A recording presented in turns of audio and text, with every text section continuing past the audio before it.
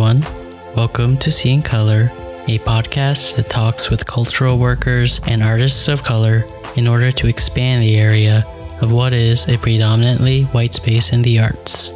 I'm your host, Ziwon Chung.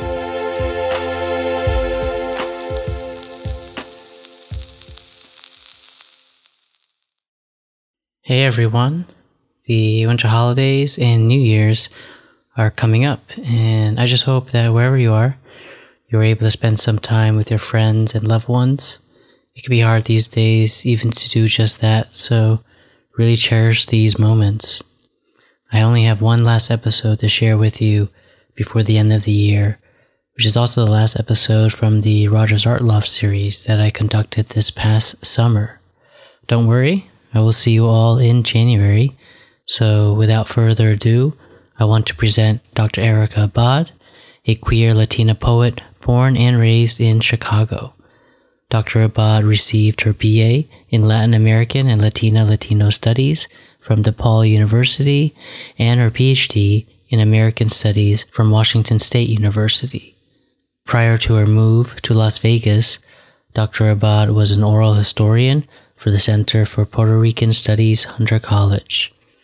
Beyond Puerto Rican, Latinx, and gender studies, she is a well-published essayist, poet, and fiction writer, most recently writing a poem and creative reflection on the Pulse Orlando tragedy. She is also a regular writer for Women in Higher Education. Erika and I chat about writing during difficult times, giving feedback to students without minimizing their experiences, queer fandom, and being mindful. This was a live recorded event that was hosted by the wonderful Lance Smith of the Rogers Art Loft. Until next year, stay safe and healthy, and have a wonderful winter holiday. We will now begin the See in Color live interview with Ziwon Chung and teacher, writer, and social justice advocate Dr. Erika Abad. We appreciate a full audience tonight in support of Ziwon and Erika, and in support of the Rogers Art Loft. The Rogers Art Loft is made possible by the Rogers Foundation, dedicated to transforming lives through art and education in Southern Nevada. Hi, my name is Lance L. Smith. I am the director of the Rogers Art Loft, and I'm so grateful to have you all here with us this evening. To briefly introduce Ziwon and Dr. Erika Abad. Ziwon Chung, our current artist in residence, received a BFA from Cornell University and his MFA from Carnegie Mellon University.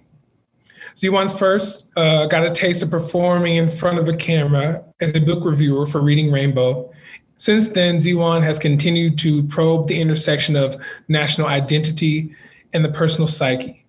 As an odyssey towards a home that does not exist, a rite of passage with no destination, Ziwon uses his work to search for critical understandings of an impossible homecoming. And now more about Dr. Abad. Dr. Abad is an assistant professor in residence for the Interdisciplinary Gender and Ethnic Studies Department at UNLV. While her primary training has been in queer and Latinx studies, working in customer service, Latino youth advocacy, and food justice has added to her initial insight on queer Latinx individuals' representation in community building and social movements. Since 2017, Abad has presented at Selexicon, an annual media and entertainment convention for female LGBTQIA community members and its allies, and organized its first academic lab in 2019. Extending her interest in queer women's representation, she's guest edited the issue of Sinister Wisdom, which was published in late 2019. Before working in Las Vegas, she was a Chicago-based oral historian and ethnographer for the Center of Puerto Rican Studies. Her expertise has been published in Sounding Out, Latinx Talk, Women in Higher Education newsletter. Abad is also a well-published essayist, poet, and fiction writer whose creative work has been published in Sinister Wisdom and Crab Fat magazine, among other venues. And now I would like to introduce Dr. Abad and Ziwon for them to begin their talk tonight. We thank you all so much for being here with us. Thank you, Lance, for that wonderful intro, and thank you everyone at Rogers Art Loft as well for being such a wonderful host and setting all of these talks up. And I want to also thank Dr. Erika Abad for being part of this conversation. So thanks, and thank you everyone for joining from wherever you are on Zoom, Facebook. I think we're also on Twitch. So thank you for joining us. And yeah. How are you doing, Erica? I'm good. Yeah. It's been a busy writing summer. Yeah. In a good way. Yeah. And I'm dabbling in a few things. So I think I started 2 new pieces of fan fiction based on the television show Love, Victor, as well as returning to an old one. I was like, this is too long to continue working on. I should just make it a novel. And then working on my own novel manuscripts based on a short story that I had started during the Chicago snowstorm of the January 2015. Okay. And I had been working with women and queer folks of color, a handful of us. We were meeting monthly to discuss our works and then to figure out if we could find venues where we could send it. Yeah. And they were just like, but we want more, Erica. And I said, but... And so 25 chapters later, I obviously agreed. Yeah. So yeah, I feel like quarantine has allowed a lot of time for introspection, not just on craft for me, introspection as well as on how to work and talk to students about craft. Right. Because we're writing during difficult times, whether it's the academic stuff, the fiction or the nonfiction. And it reminds me of the importance of being able to reflect on the role of environment and creating and fostering a healthy relationship with writing. I was just telling, I think my mom the other day, that I can look back at a lot of major writing deadlines in my life and be like, I was going through it. The environment is really important, right? Where we grew up, Yeah. What's happening in our lives, and whether also, kind of like talking about difficult times, whether you have time to even do the stuff that you want to do, right? I think all those things kind of affect the capabilities and the quality of the work that we would like to do. I think about that a lot, and I want to get into it also in relationship to academia. I know you talk a lot about academia and the role it has on, diversity and also the types of work that kind of is produced from that sort of system. Before we get into all of that and also your fan fiction, I was curious, could you tell the listeners and everyone joining us, a little bit about, where you grew up? And also we were just chatting before, and I guess we found out that we kind of grew up sort of quite close to each other, because I grew up part of my time in New Hampshire, and you went to boarding school very close by. Actually, my sports team played against your sports team quite a bit. I remember. Yeah. And I apologize because I used to know the answer to this. So I grew up in what is now called Chicago, Illinois, for the first 14 years of my life, in a strong immigrant community, Catholic school, because that's what my mom wanted for us. And then as a child of divorce and a twin, my sister and I had both the need and the merit to get a full ride to a boarding school called Deerfield Academy in the Pecumtuck Valley, where I finally had a computer and free printing. And as someone who was dabbling with trying to write fiction since I was 9, technically, the idea of having access to a computer and a printer was like heaven. I was in the computer lab, and I'm dating myself because I believe my boarding school now has computers in all of the students' rooms. I'm sure, yeah. Yeah, I was in the computer lab every free minute working on something. And, with small classrooms, free printing, strong internet, as a writer, I was in heaven. Yeah. And I was really spoiled. And I knew that because, at home I was using old notebooks from school I didn't finish to work ideas out, to dabble in what I thought was poetry. And then I went to high school and they're like, nope. It's like, oh, okay. And really just get lost in worlds I created. And one of the things I feel very privileged, and it's a double-edged sword, and we'll get there, is that I had the time and the resources in the small classrooms to really think about craft as a young person. I also knew that there weren't a lot of people like me in my classrooms. And in talking to my sister, I'm a twin, I often discuss how so much of my positive relationship with writing and teaching comes from having so many educators who had the means and the resources to be invested in me. Like, teachers were complaining where 15 students was a large classroom. And anyone in Clark County or in the public school system knows it's like, 15 is large? Yeah. What are you talking about? And be in that environment where that was the frustration, knowing that my childhood friends who were in the public school system didn't have that. It was a wake-up call for me. And then I realized that there were less college professors and then there were K through 12 professors. And I was fortunate enough to decide to pick a school where I had more professors who looked like me, who were like, why not go to grad school? You'd be awesome. And here I am. When you went to school, did you go to school for writing or for art? What did you go to school for? So one of the things I learned in high school, I didn't have to take Western Civ. So I was learning about U.S. intervention across the world. Okay. In my history classes. And so I didn't study English. I didn't pursue creative writing because I wanted to write historical fiction. And I feel incredibly privileged that one of my history classes taught us history through fiction. And it blew my mind. So I was like, oh, people can like do research and then write fiction and then just make it historically relevant. What is this? And so when I was looking at schools, I mean, I was looking at English degrees, but at the end of the day, I wanted to read and study the histories, the literary practices of people who looked like me and who were similar to me. Okay. And funny enough, my mom, all her kids were out of the house. So she would go out, and in going out, she met a sociologist who was studying how different Latinos were dancing salsa. And he happened to teach at DePaul University. And so my summer after my junior year, there I am meeting with him, and he's just talking to me. And I was like, I'm done. There's a Center for Latino Research and all of these things. Yeah.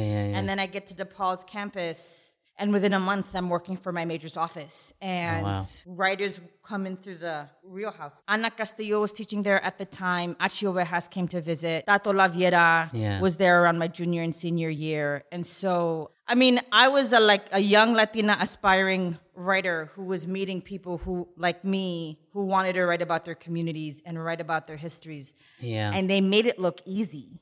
Well, not really. Yeah. I mean, I think that's like really wonderful. I mean, I'm thinking just back like how long it took me to find what I wanted to do. Yeah. I mean, we were talking about this also before, just sort of like, I started this podcast with the intention of meeting, I guess, those people that, you met within that first year, and just sort of also how difficult it is, at least I think in most academic landscapes, to come across that, right? The rarity of that and having that, the breadth of meeting something that's sort of outside sort of the white academic setting, right? Definitely. And I had not only the privilege of what I was encountering on campus, but I worked with enough faculty that had community ties. And there were young people from other college institutions creating spaces to do spoken word readings, youth organizing. Yeah. And that was a norm to me. It wasn't a question of this is what you should do because it's important. It was a cultural norm in Chicago at the moment. And I feel like looking back, in the moment I was frustrated for a lot of reasons, but looking back, I can acknowledge that in the context of where higher ed is now, where living in a transient city here that has a vibrant artistic community that people don't think about because they think Vegas and the Strip. Right. I knew I grew up with a great deal of cultural privilege because my city was my museum. Right.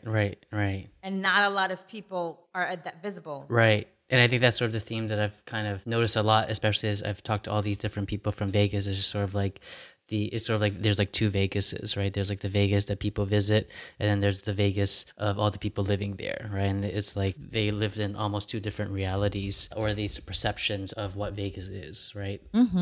Yeah. So I mean, I guess you went to DePaul, and then I think as you were talking about like this sort of idea of academia and also these communities, and then you finally, I guess, you came to Vegas because of your teaching job. Is that correct? Yes. Interdisciplinary gender and ethnic studies at UNLV. And so the road to a job where I felt I could teach and write because I wanted to and not because I had to was long, right? I'm an Obama era recession grad student because now we have 2 recessions. And so, as I was completing my coursework and submitting the stuff to propose my dissertation, faculty were holding their breath, as a lot of faculty at public institutions are doing, especially with gender and ethnic studies and other programs that talk about racism, U.S. imperialism, colonialism. This attack on critical race theory, right? Right. And so, I mean, arguably you could say the attack was always under the water. Yeah. Because we're teaching people to be socially conscious and to critically examine the policies about how we got here, why we're here, and what we have access to, right? Right. Having the difficult conversations. Having the difficult conversations, because the difficult conversations are important when, despite a large immigrant history, when you're reading about us in healthcare, assimilation means we're more apt to receive it. And I was like, let's break that down a little bit more, shall we? I was doing that research for something else I'm working on. And so where my mom has worked in healthcare all of her life, and I remember being young, and when they couldn't find an interpreter, they could talk to her, even though that wasn't what she was trained to do. And I'm just like, yo, people get paid more to do that. And so, yeah. And so that inspires what I do, right? My success is is built on the shoulders of my mother's hard work and sacrifice. And that's not lost on me. In thinking about, like, I graduated with my PhD and I was working at a call center because that was the only job I could find. Where were you at that point? I was in Portland, Oregon. Okay. That's a very interesting place. Yeah, that's an interesting. And I was in early 2010s Portland, Oregon, which economically looked very different than Portland, Oregon today. And that's not lost on me either. And so I was part of that millennial underemployed generation that was occupying a lot of what is now called North Portland. Right. Right after Portlandia kind of made it popular, right? Yeah. Yeah. Yeah. Doing Dirty Queer at In Other Words, which was a poorly represented feminist bookstore in natural Portlandia. And then gardening with other queer folks in neighborhoods and backyards where people could donate, in essence, rent out their backyards, get a tax credit, and then have people growing food in them.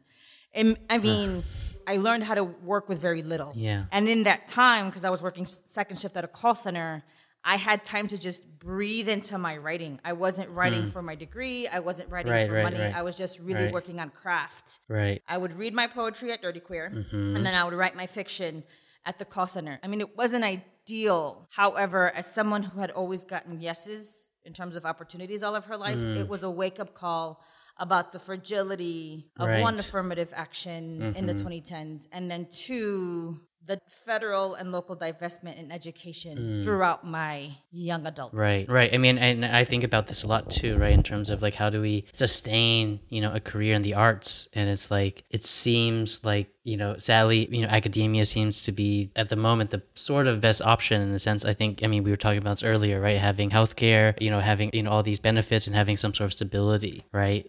In spite of all the problems that academia also presents. How do we choose between these difficult options, right, that are presented? And it's not easy, right? Like, it's one of those things where I had like 6 or 7 jobs between my PhD and this one. And some of those jobs were great because there was insurance. And some of those jobs got me out of Portland and the rut I was in, because the call center I worked at actually closed 4 months after I left, even though they were saying, no, we're not going to close. No, we're not going to close. And I was like, gee, I'm going to go.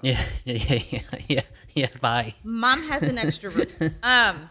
So yeah, and as an artist / activist, artivistas, if you will, the road I paved for myself is a rare one in the sense that there are activist writers I know and I love, and they don't have time to write or create or perform. Yeah. Because they're so busy doing the advocacy work. And the advocacy work is necessary. And the advocacy work then feeds their craft and performance. And yet there are a few folks who find financial support and cultural support in navigating both. Right. And it's specific kinds of activism, right? Yeah. Depending on the moment. I was like them in that I'm going to get the job that works and figure out my art later. Right. Because I've got things to take care of. Yeah. And I love teaching because I love my students. But not every artist wants to go this route because there's so much involved in teaching that if it doesn't speak to your art, and I've seen artists struggle with this, they can't show up in the classroom. Yeah.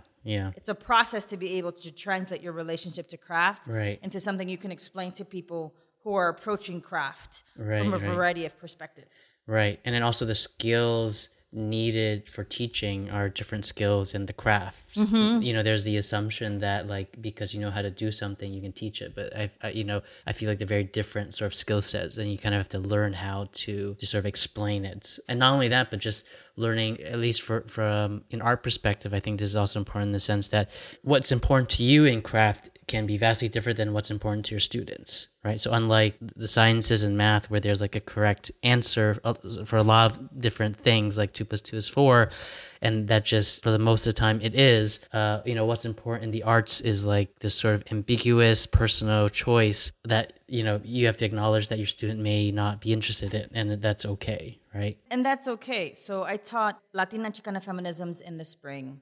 And I knew it was going to be a process-oriented class. And so Testimonios and Chicana Latina feminism is like the cousin of Black feminist life writing. And women of color right to bear witness, right? And each community calls it something different based on the particularities of their regional and colonial context. Right, right. Because for us to speak is a political subversive act, whether we're Yeah, speaking in first world diaspora or in our communities of origin. And sometimes what we speak requires us to leave, and sometimes what we speak and or perform and or reveal is an act of such subversion that we have to leave home. Yeah, yeah. And so centering the process, I told my students, you do conduct the research that's required in terms of historically contextualizing your project. However, I'm going to be process centered. And because oftentimes, I mean, when I was an early teacher, my goal was to like bombard students with work, but I wasn't paying attention to revision. And then I realized I can still be rigorous and integrate revision Yeah. and peer review and having students take the time to respond to feedback. Right. Because so often in the demands of working class commuter students who have more in common with my mom, who is also a returning student than me, if we as educators aren't mindful of the fact that they may not have had normalized time to do work, and we don't provide some of those skills in the classroom, it's going to be hard for them to actually take time to think. Right. And reflect, right? I mean, instead of just doing, but thinking, like you said. Yeah, and regardless of the genre of art or writing, that's so important. And yet, students are so reluctant. You know, I teach gender studies where students have to talk about their experiences with institutional inequalities. And sometimes they reveal things like teaching and having that assignment in a Me Too moment. I needed to take breaks and reach out to what is now called the Care Center on campus and say, this is a lot to receive from students. How do I give feedback without minimizing their experiences Right. and their struggles? Right?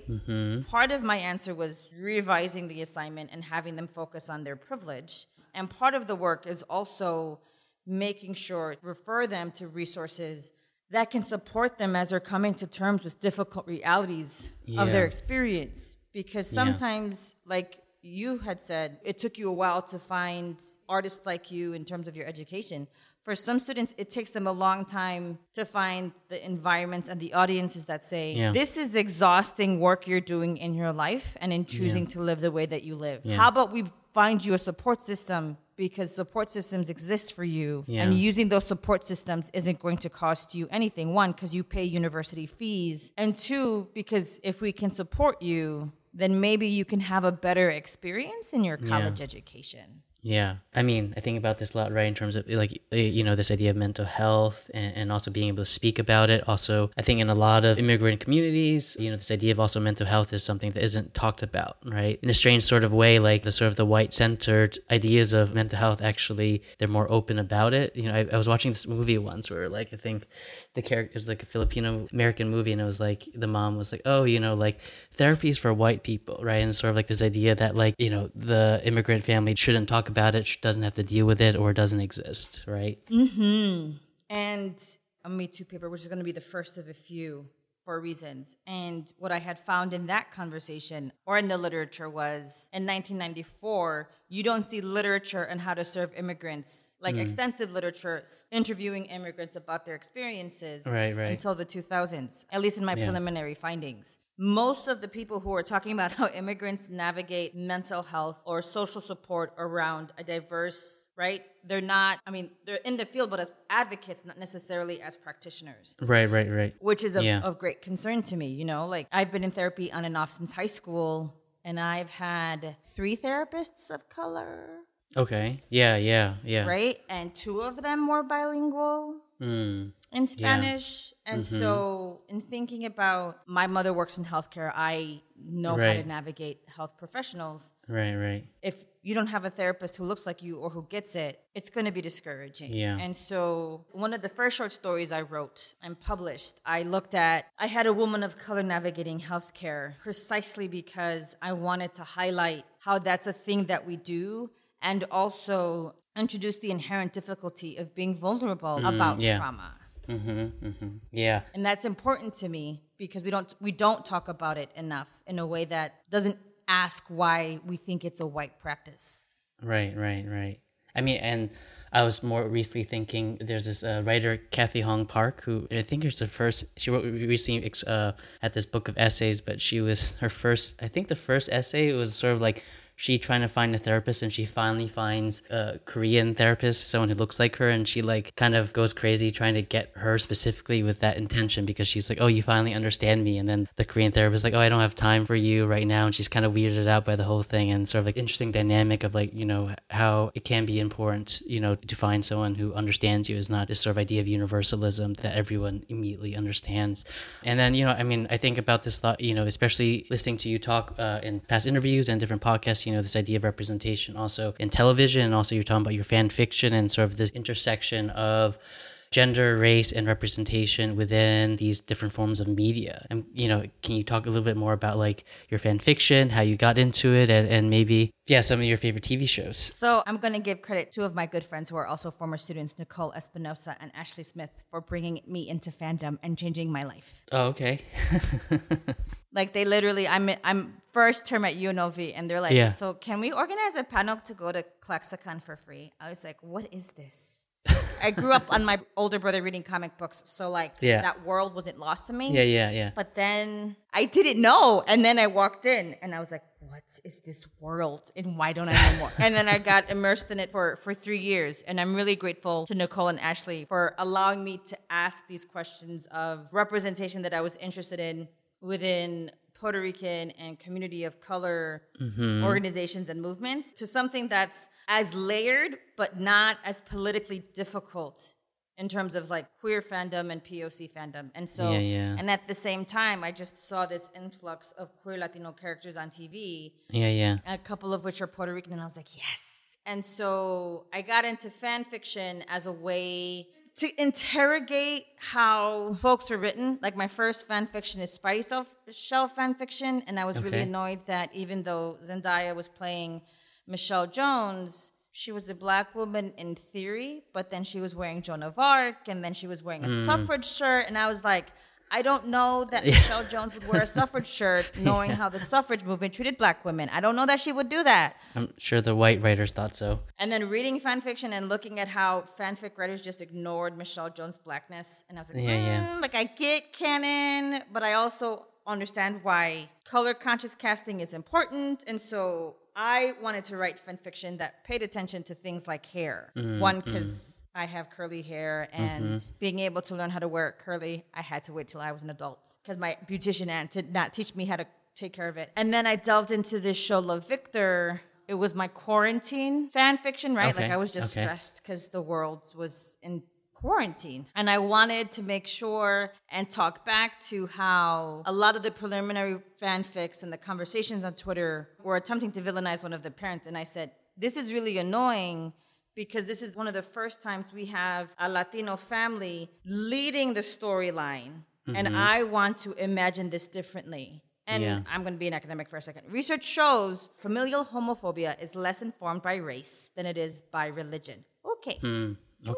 Right? And that's important because a lot of and I'm just thinking about this piece I wrote on Love, Victor's dad. A lot of the coverage focuses on how our parents reject us, and that's not always the case. And the way it happens isn't more or less, it's just more grave, because as immigrants, other people of color with a very tenuous history with this country, we often have less resources. And so I wanted to write, and I'm glad the writers did such a good job this season. I'll get there. I wanted to write in fan fiction. I wanted to be more compassionate with the parents. And the show was compassionate with one parent who attended PFLAG and like centered unlearning toxic masculinity to support his gay son. Whereas the mom, who was played by Ana Ortiz, who played Justin's mom on Ugly Betty, she was the one with the struggle. But they were so compassionate, and the showrunners in an Outfest panel explained why they did what they did. And what I like about that, and especially as I'm thinking about what I want to write and what I want to consume, is being careful. I mean, Love, Victor's a show that in its first season is hey, queer kids, you want to see a show with your parents and like smooth it out for them? Love, Victor season 1. And Love Victor season 2 kind of, but skip a few episodes because it gets more grown up with things. That's all I'm saying. And so I like that show that came out around the 5th anniversary of Pulse and centering a father who wanted to do right by his son.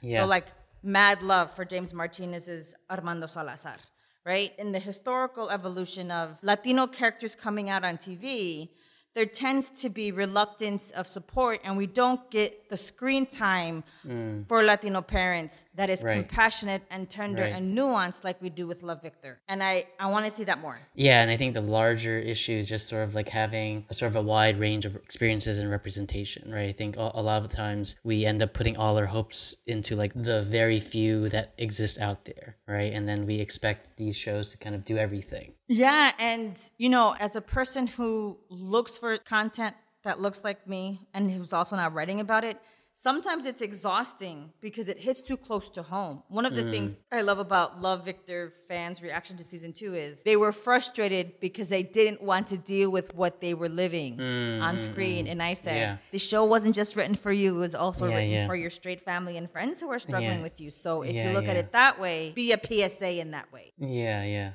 You know, you were telling me earlier also that you were currently working on a novel, which is sort of based off of a publication that just was released, Sinister Wisdom. And you want to talk a little bit about your novel and how I think it intersects directly really well, like you said earlier, with your fan fiction and sort of how that sort of became its own thing. So one of the things, you know, I've been living honestly as queer for almost 13 years. And since I've come out, I've lived in like 4 different cities. And I've had to negotiate the extent to which I decide to be out at work and with whom. Right. Because I want to integrate slowly. And I know, for better or worse, I'm cis and straight passing. And I want to get comfortable before I get vulnerable. That's how I work. Yeah. And so the idea of lesbians in the city came up because when I lived in Portland, none of my friends were from Portland. They were from Arizona. They were from Cali. They were from other areas in the Midwest. And even when I moved back to Chicago, I met queer folks who were from Michigan, Wisconsin, right? And so there's this social cultural reality that different cities are known for being queer friendly. And I wanted an issue that didn't focus on California or New York as queer meccas, which was hard, right? Like there's a strong gay, lesbian, queer community in Atlanta, in Miami, Chicago's discussed a lot, in Portland, Seattle, among other places, Las Vegas. And so what does being queer in those places look like? I know Dennis McBride has written a little bit about LGBT Las Vegas, but there's still so much more to write, especially given the experiences of the LGBTIQ, A, G, and C, and B community, who's also Black and brown here. Yeah. And so all of my movement, I know that often we move to queer-friendly cities, but we also move for jobs that allow us to live honestly. Right. And on top of that, my book set in Portland, it takes the gardening, it takes the queer-friendly Catholic Church, and it goes to town. And so in that issue, I also wanted to call attention to how I've met people over the years who, once they landed in a queer-friendly site, were also able to fully sit and honestly with their gender identity and expression in ways they couldn't at home. Yeah. And sometimes it wasn't even because they weren't from a place like New York or Chicago. It was simply the act of leaving home that allowed them to exhale. Because the pressures of home and sometimes it's easier for us to reinvent in a new place than to adjust and wait for everyone to catch up to us where we're from, which makes home so hard. And the reason I chose a gas station as the cover of that issue is because we're always on the move, right? Our rights vary from state to state. Our economic and healthcare protections vary from state to state, despite recent policy. And so I wanted to acknowledge that. And I felt like I think the artist is based in Tennessee. An artist painting a gas station was the best way because in the transnational context, the term is sexile that scholars often use. And then regionally, some scholars and folks want to use the term nomad, right? And it's not just moving for economic affluence. Sometimes it's just moving for economic and political stability. And even as we continue to move, and I'm not writing about this yet, and I want to read more about it, we no longer centralize queer folks, no longer centralize ourselves in neighborhoods. And queer folks of color rarely ever, I'm looking forward to what the 2020 census results are, because in 2010, that's not what we found. Most queer folks of color tend to live in concentrated ways where there are folks of color. Yeah. Because racism for many of us is harder than queer and homophobia. Yeah, and then when you combine both of them at the same time, it gets to be even more. I mean, and also what you just said, I think about this a lot also in relation in a strange way to the similarities of reinvention also for our parents, right? Like they, in a sense, had to do a similar sort of reinvention with different purposes sometimes. But, like you said, queer folks kind of moving all over the U.S. for economic reasons, but also for a place that they can also be themselves. I think our parents and a lot of other immigrant parents also move and have to do that sort of reinvention also, right? Yeah. And so there's this sort of similarities, but also differences. But yes, our parents often have to do that, right? Like Yeah. my mom's dad and stepdad. Yeah. Yeah. And so my family moved here seeking reinvention, better opportunity, and better air, because my father's allergies in Dominican Republic were atrocious. And they did. And so as a child of immigrants, right, I know the historical and political context about why my parents' families came here. My moving was very, very different than theirs, right? Yeah, yeah. Mm-hmm. I'm in my late 30s. I'm single, but I also have this robust career and all of these adventures across the country that I'm very grateful for.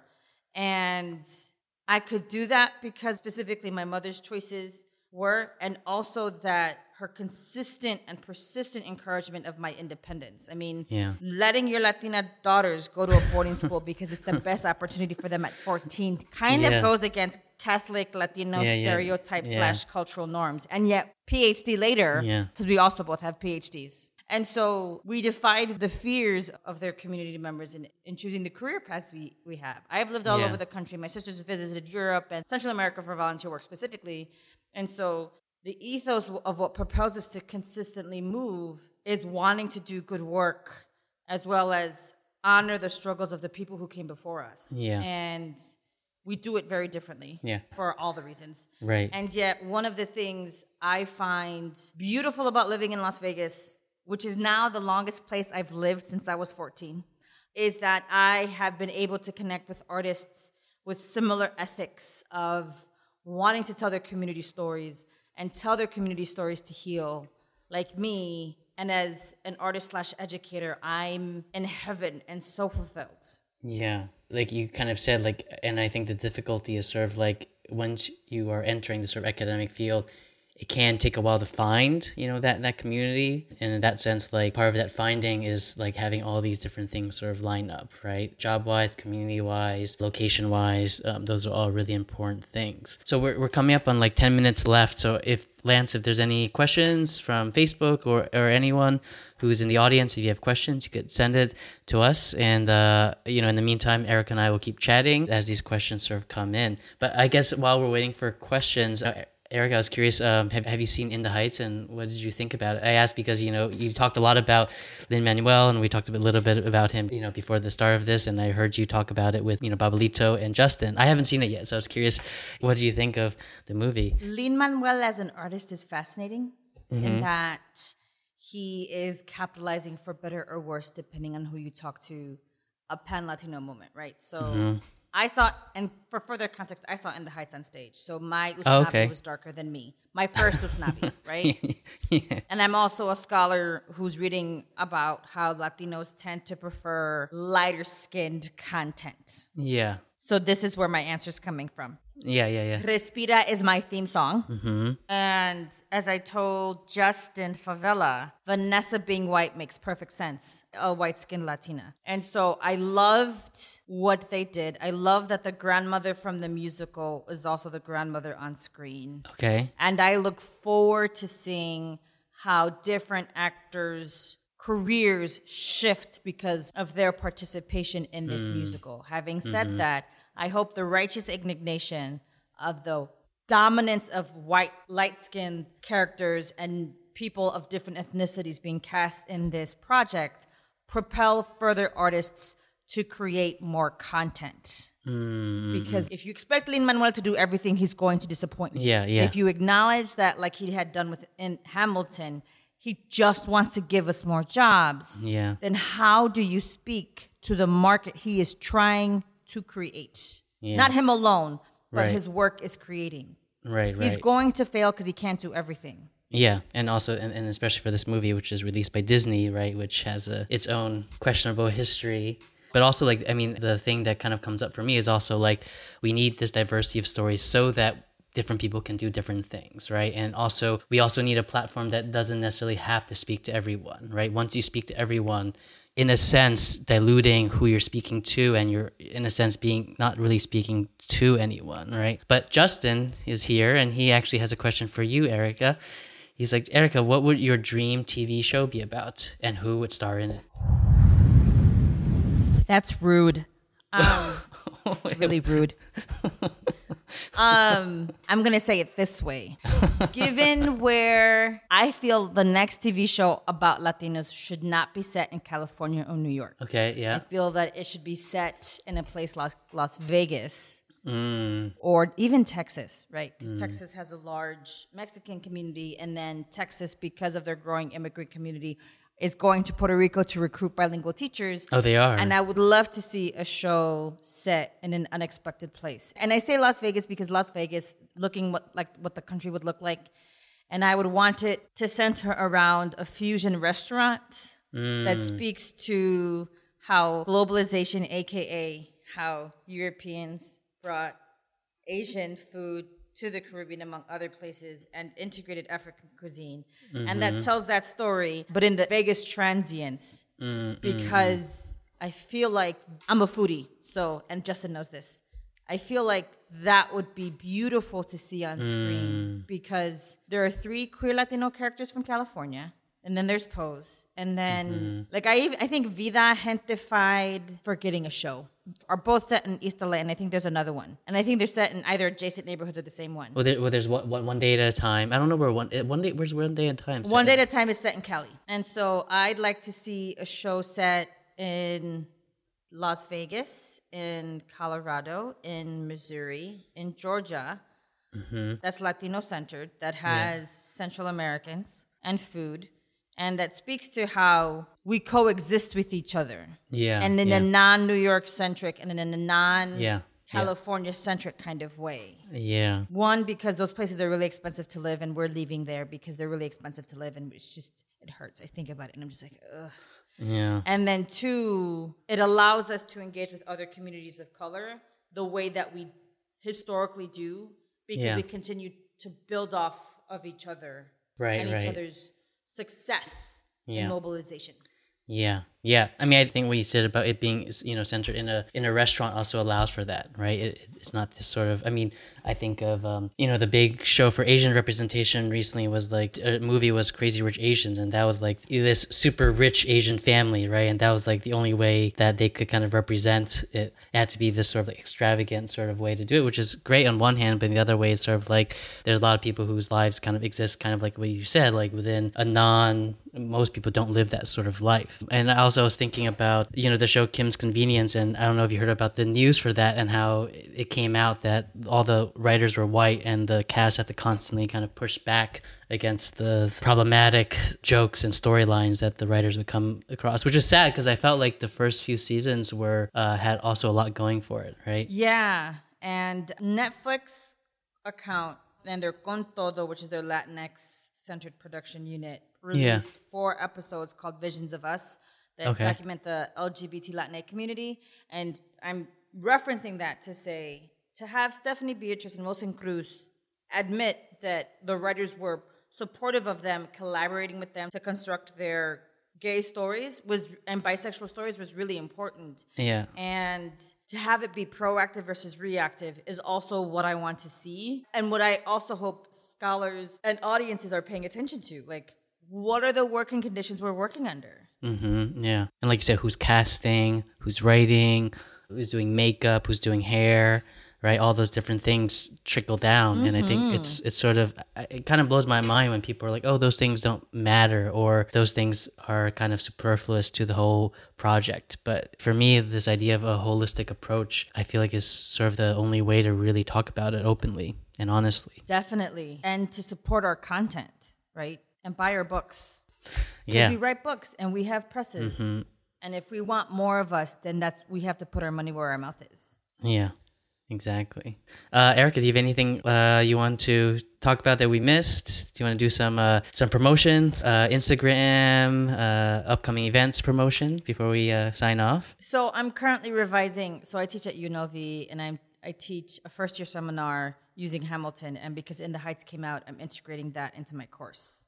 So I'm excited about that. So I'm going to self-promote my class. If you want to follow how I talk about my teaching process, I'm on Twitter at prof_Eabad. If you want to follow my hiking journeys and my promotion of my colleague classes, follow me on Instagram with the same account. Yes, and if you are a UNLV student, I'm looking for a class. I know my colleague Tyler Perry is teaching Black women in the Americas, and I'm so excited because there's so much amazing scholarship in that field, and it's such a relevant class in these times, given what's happening in Haiti, given what's happening here in the U.S. as well. In Texas, all the voting shenanigans. Yeah. Yeah. Do you have a timeline for when your novel is going to come out? I hope to finish a manuscript by the end of December. Okay. And then I'm going to do the things that I'm supposed to do in terms of looking for agents, because it's the first book of a series of a trilogy. And then I have like 3 or 4 other book ideas. So keeping my fingers crossed. Yeah. I'll keep my fingers crossed for you as well. Thanks. All right. Well, thank you so much, Erica Abad. And I was so happy to talk with you. And hopefully I'll get to meet you sometime in the future when I can go to Vegas. Yes. Yeah. Yeah. All right. Well, thank you, everyone, for joining. Thank you, Lance. And thank you, Justin, for your question. And hope to see all of you soon. Take care. Stay safe. Bye. Bye.